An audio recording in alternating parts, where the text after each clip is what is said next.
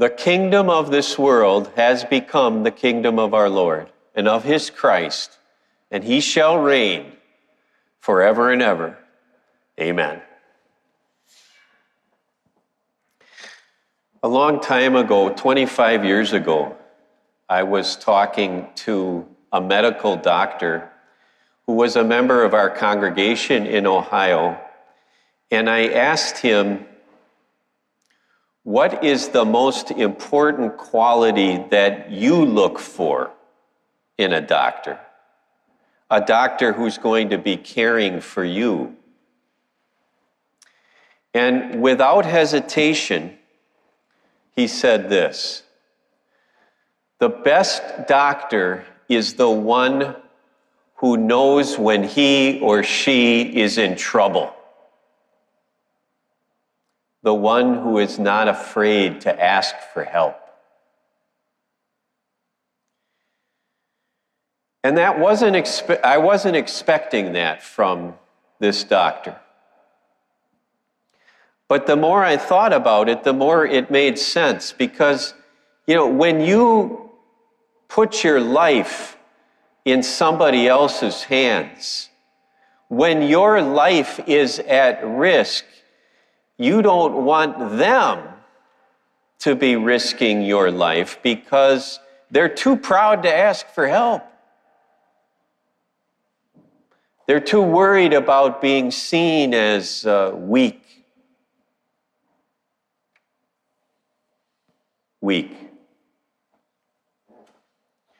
Listen to this word from God. The Spirit helps us in our weakness. We do not know what we ought to pray for, but the Spirit himself intercedes for us through wordless groans. And he who searches our hearts knows the mind of the Spirit, because the Spirit intercedes for God's people in accordance with the will of God. So now we're not talking to an MD, we're talking to the SP, the St. Paul. And we're sitting down and we're having a conversation with him. And our question is, Paul, what's the quality you look for the most in somebody who is praying for you? And his answer is, the best prayer is the one who knows that they're weak. The one who knows that they need help. Now, everybody in here has their own journey. We all have our own trials, our own struggles. So I don't know for sure, but I'm going to take a guess that a lot of us in here, maybe most of us in here, have never prayed as much as we have prayed in 2020. How strong did you feel in those prayers?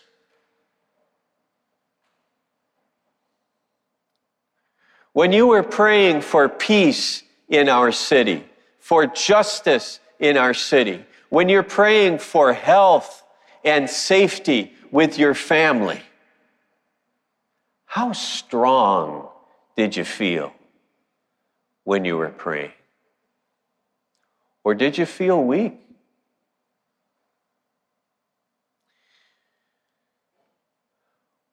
Were the thoughts of your mind and the emotions of your heart just colliding together and spinning around in your head so fast when you closed your eyes with all of those burdens and trials that you have, that you weren't even able to formulate a prayer?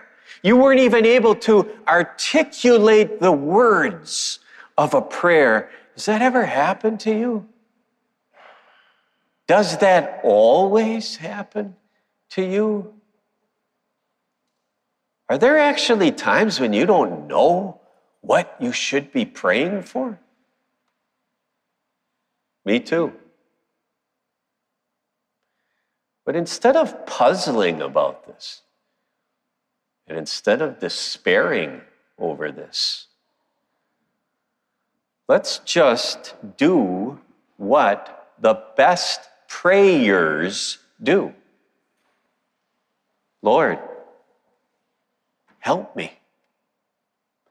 Help me when I pray. Help me to trust your help.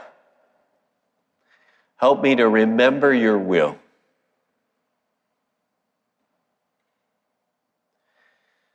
This summer, I led an online Bible study on Romans chapter 8, and I made no attempt to hide my love affair with this one chapter of the Bible. I called it my favorite chapter. Other people have called it the best chapter in the Bible. And a word that is before us, like the one that's before us today, is one of the reasons why I say that. I also called Romans chapter 8 the Spirit's chapter. Because within this one chapter in the Bible, there are 19 separate references to God the Holy Spirit. For instance, Paul says in Romans chapter 8 that the Spirit renews our life when he brings us to trust in Jesus. He says the Holy Spirit testifies to us that we are the children of God. He says that the Holy Spirit leads us to expect future glory because of what Christ has done. And these are all, I guess you could say, love letters from God the Holy Spirit. And they don't take away our pain and our suffering and our hardship, but they sure make those times more bearable. And here's some more love from God the Holy Spirit in Romans chapter 8. The Spirit helps us in our weakness. What weakness, you ask? This weakness. We don't even know what we ought to pray for. But the Spirit himself intercedes for us. So I want us to just think about this for a minute. God the Holy Spirit promises to help you in your prayer life. This word for help is only used one other place in the Bible. And it is the story of Mary and Martha. And maybe you know that story. The one sister, Martha, asks the other sister, Mary, to help her. Help her prepare a meal. And what was Martha asking Mary to do exactly? Mary, I just want you to do your part, to hold up your end. This is exactly what God is offering us in our prayer life today in this Word of God. He's saying, when you feel so weak, so confused, so distressed that you can't even formulate a prayer, I will help you. I will hold up my end. And it occurs to me that this is always the way God talks about prayer in the Bible. He's always looking to foster a feeling of trust between us and him when he invites us to pray. Think of some of the things that the Bible says about prayer. Jesus says, "My Father will give you whatever you ask in my name." There's a reason for trust. Paul wrote to the Philippians, "Do not be anxious about anything, but in everything, by prayer and petition with thanksgiving, present your requests to God. Think of the very first words that Jesus teaches us to say in the perfect prayer, the prayer he taught us, the Lord's Prayer. Our Father. All of these expressions are meant to show us something. When we pray, we can trust God to help. But in our weakness, we often forget this. We allow the trials of this life to just obliterate God's invitation to pray. Sometimes we think of ourselves as too busy to pray, or somehow God, who is not too anything, is too busy to be bothered with us. That's what we think in our weakness. Or we invest more time and more energy in worrying than in praying, which is like praying to a God who can't hear us and who can't help us. Or we just are so confused by the fork in the road we're at that we don't even know what to pray for. And when these become weaknesses is when they keep us from praying. So what's God saying to us today? Isn't he saying this? I know you're weak.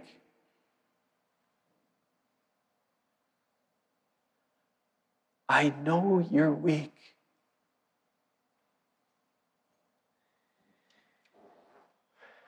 Don't worry about praying the perfect prayer. Just pray.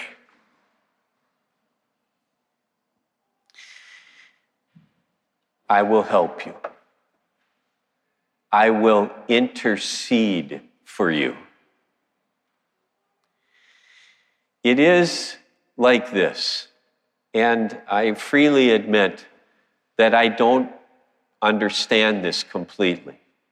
There is no other passage in the Bible like Romans 8:26 and 27. But what God promises us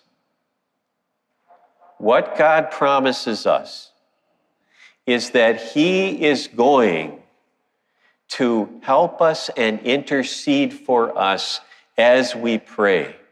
It is as if he, on the wings of his wisdom, elevates our very imperfect prayer and makes it perfect to the Lord God. It is as if God the Holy Spirit turns our hearts to all of the promises that God has given in Scripture. He turns our hearts back to those solid promises. And so then our hearts are right when we pray to God, even if we don't think that our words are right. And so he intercedes for us. He helps us. And again, I don't pretend to know what that looks like or how that works. I just know that it works because God says so right here. And that's good enough for me. And what I know is this. Here is an invitation. In your darkest moments, in the moments of the most uncertainty and confusion of your life, when you have no clue what to pray, God is saying, pray anyway. Just give it up to him. Turn it over to him. He hears your heart when you pray. And he'll always answer according to his will. And that's the second big point in this Word of God. You know, I love the way that God teaches the Holy Trinity in the Bible. The Holy Trinity is this doctrine, this teaching that our God is a three-in-one God. One God, but three persons, Father, Son, and Holy Spirit. And yet, the Bible never teaches it that, it never teaches it like by putting up flow charts or logical, syllogisms so that we can figure that out, how one God can be three persons. It doesn't do that. What the Bible does, page after page and passage after passage, is simply speak about God as one God in three persons. And it speaks this glorious harmony that exists within the Godhead, Father, Son, and Holy Spirit working together. And this is one of those passages. Listen, he who searches our hearts, now the Bible says that's God the Father. So God the Father knows the mind of God the Spirit because the Spirit intercedes for the Father's people in accordance with the will of the Father.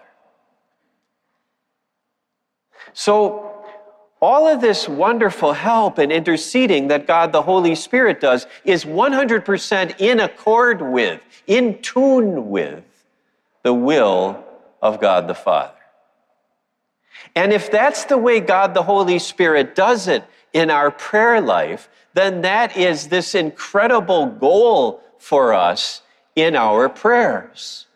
That we would ask God to help us always pray according to his will. Lord, help me remember your will. And if that sounds a lot like the Lord's Prayer to you, you're right.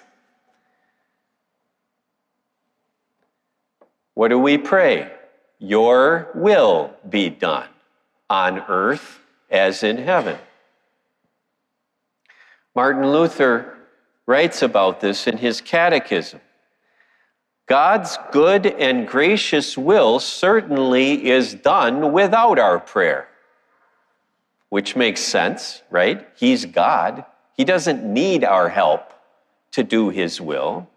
But then Luther goes on to say this, what we pray in this petition is that his will be done among us also. So what we're praying for, what we're asking God to help us with is this, Lord, when I pray, mold my will around your will, and your will always be done. Maybe you're thinking, should I even express my will in a prayer? Like my wants, my desires, my needs? Well, of course you should. That is exactly what God asks for. That's exactly what he wants. That is the very nature of prayer. That we from our heart would pray to God what our hopes and desires and will, our wants are. But what he's saying to us today is this. Please know this, my child. I'm always going to answer you the Spirit's way. And the Spirit's way is always in accord with my will. And this is not easy for us. It's not easy to recognize God's will always in the way our lives are going, and it is also not easy to do God's will in a world that's vehemently opposed to it. And when doing God's will, often presents a rocky road for us, like a tough path to travel. The Bible is filled with examples of this, but I'll just give you one, and that's the story of a man that takes up a decent amount of chapters in the book of Genesis. This is Joseph, the son of Jacob. You want to talk about a roller coaster of a life. And the down times, I guess that would be the trough, of the roller coaster. For Joseph, I really don't think he ever prayed to God for those things. Lord, would you please allow me to be sold into slavery at age 17? Don't think he asked God for that, but he was. Lord, would you please get me thrown into prison because my boss's wife is going to lie about me? But he did. So none of those, and there were many other instances in his life which were really like unasked for tragedies. And he didn't ask for one of them. But when you get to the end of the book of Genesis, you realize what God was doing. Through each one of those unasked for tragedy, God was getting his will done. And his will was that through the life of Joseph, son of Jacob, millions of people would be saved from famine. And God's people would be given this land where they might grow and flourish. God's will happened through Joseph's pain and tumult. And so Joseph's life then is very much like Jesus' prayer in the Garden of Gethsemane. Lord, not my will, but your will be done. And so I ask you, has the smooth pond of your life been rippled by some unasked for, unforeseen tragedy? Some family crisis, some illness, some unemployment, a relationship that you never thought would break now lies broken on the floor.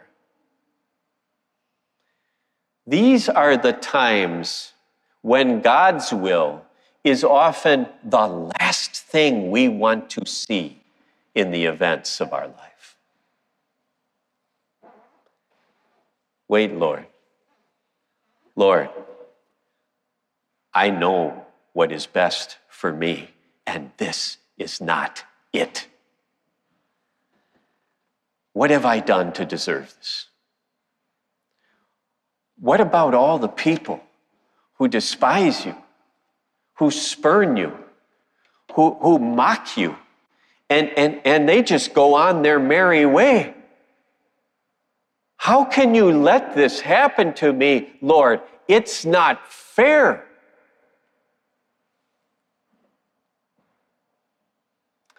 I scoop my 2-year-old granddaughter up in my arms and hold her in the kitchen. And she points at the butcher knife on the kitchen counter and she says, I touch it? No. No, my child. I love you too much to have you touch that. what you want is not good for you. God scoops me up in his arms, and I point.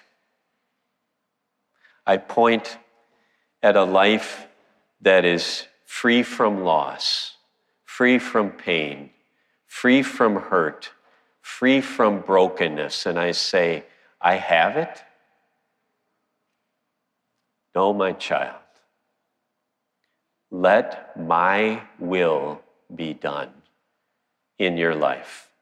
And know that my will is always flowing through the love of Jesus Christ.